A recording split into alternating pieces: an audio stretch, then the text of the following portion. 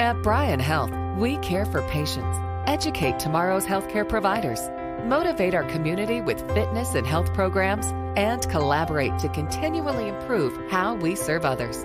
That's why we are proud to present another Bryan Health podcast. Here's Melanie Cole. Welcome to Bryan Health Podcast. I'm Melanie Cole, and today we're discussing foot care and wound care. And joining me is Dr. Jeffrey Winke. He's a podiatrist at Capital Foot and Ankle. Dr. Winke, it's a pleasure to have you join us today. So tell us what type of wounds you see in the wound clinic. We really see a wide range of wounds there. Being a podiatrist, primarily the wound that we see most common is the diabetic foot ulcer, but we also see wounds related to chronic venous insufficiency or swelling, surgical wound dehiscence, and even traumatic wounds. Why are diabetics at particularly higher risk of foot wounds and foot wounds that don't heal? Well, that's a great question. So most of the patients that we see that have foot wounds or foot ulcers are at increased risk because they have what's called diabetic peripheral neuropathy. So extended periods of elevated blood sugars will cause patients with diabetes to lose sensation in their feet. When that happens, if they were to step on an insulin needle or something sharp, stand on a hot piece of concrete, or have a rock in their shoe, something like that, they aren't able to sense that, and they continue to walk or continue to stand there, and eventually the skin will break down.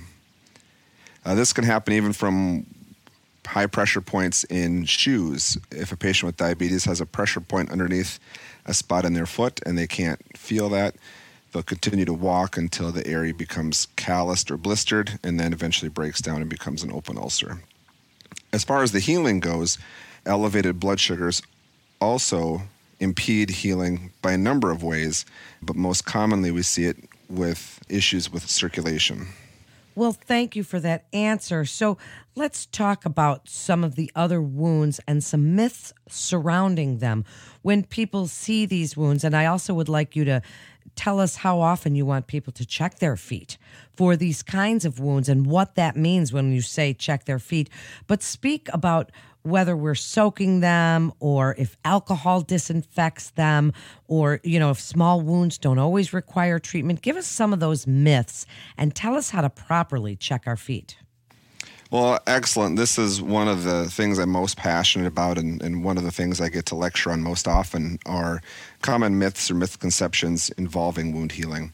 So you've hit on a couple of them. First, I guess, involving alcohol or hydrogen peroxide. Those are both excellent first aid tools, but they really don't have any place as far as wound care or wound healing goes. If you were to get a road rash, alcohol or hydrogen peroxide will disinfect the skin, but prolonged use of either of those is actually cytotoxic. So it kills both unhealthy cells and healthy cells and will slow wound healing. So if you get a wound, especially a traumatic wound, it's okay to rinse it off with hydrogen peroxide or alcohol, but then that should get put back in the cupboard. One of the other big ones you touched on is soaking. Soaking an open wound does a couple things. Number one, it predisposes it to bacteria.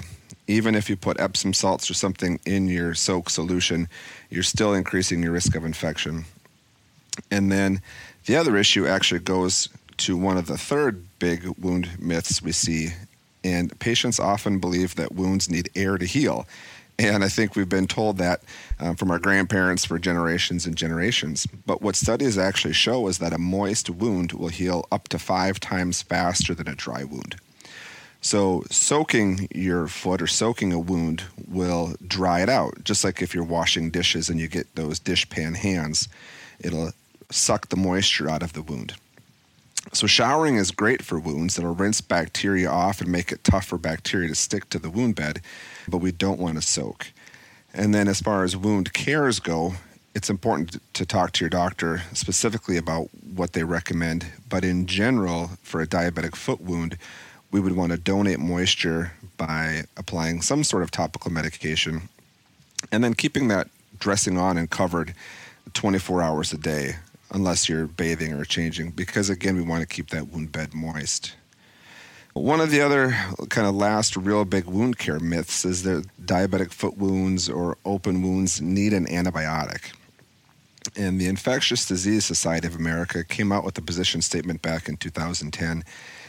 And if there's no infection, we don't want to take a culture of the wound. We don't want to treat that with antibiotics. Patients with diabetes are already at increased risk of developing resistance to antibiotic.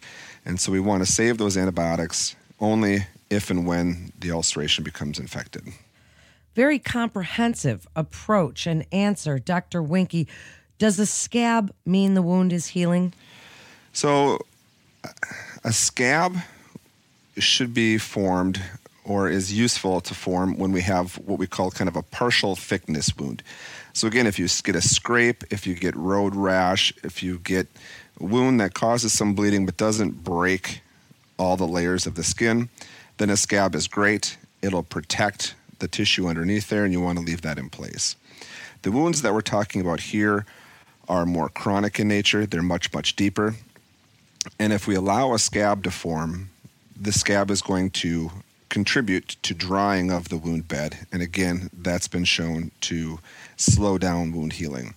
So part of what happens during a checkup with a wound expert is that the wound will likely be debrided. So we'll use a scalpel or a tissue nipper or a curette, and we will debride or remove any eschar or scab material, even callus material from the top of the wound in order to allow the medication to penetrate and to keep that wound bed moist.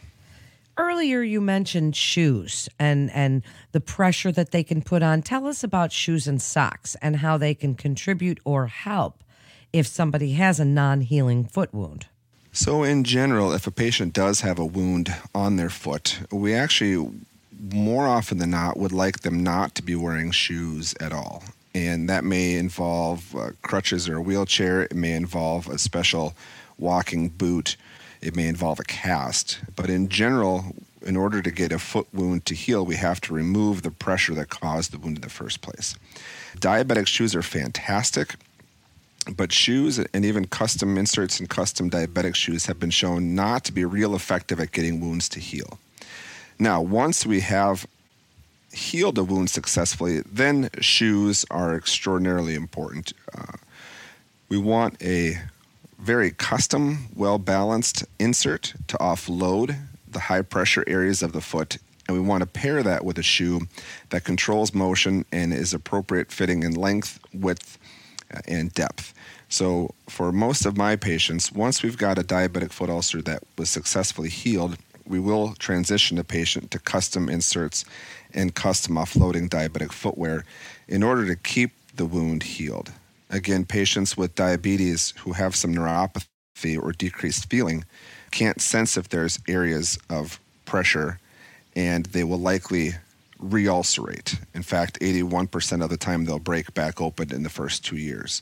So it's imperative that we are very careful with the shoes and inserts that we wear in order to remove areas that are high in pressure so the ulcer doesn't come back.